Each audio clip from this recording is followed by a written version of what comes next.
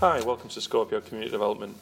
I'm Phil Bainbridge, Director, and I just want to tell you a bit about what Scorpio's here to do.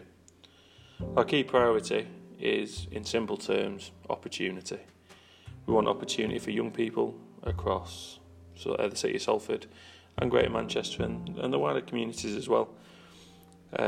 Times are hard, opportunities aren't as present as they maybe once were, and I think young people particularly get a bit of a raw deal. So what we're going to do about it? Well, it's not just opportunity, it's every aspect of it. It's employability, the fear that's present in our society, youth loneliness, and then violence and knife crime that seems to be blighting our streets at the moment. So what are we going to do? How are we going to achieve it? We're looking at various strategies to engage young people and give wider opportunity. So the first would be qualifications. Qualifications do open doors alongside the usual academic routes. It's good for people to have mandatory qualifications that are picked up by employers and just make it easier for a young person to get into the world of work.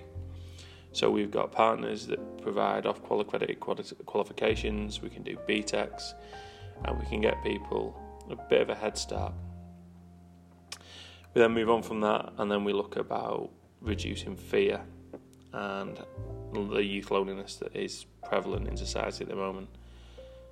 Part of this scheme will be we're going to have a scheme of street skills, which will look at varying education for young people away from the classroom environment, giving a little bit of real world experience and realism to what the young people are living.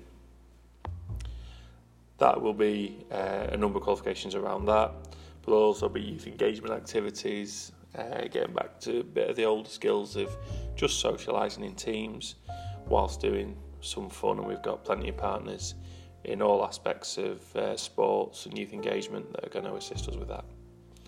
All of this builds one overall package of life skills that, taken together and as a group, should start to improve where we're going in society, particularly in the inner cities.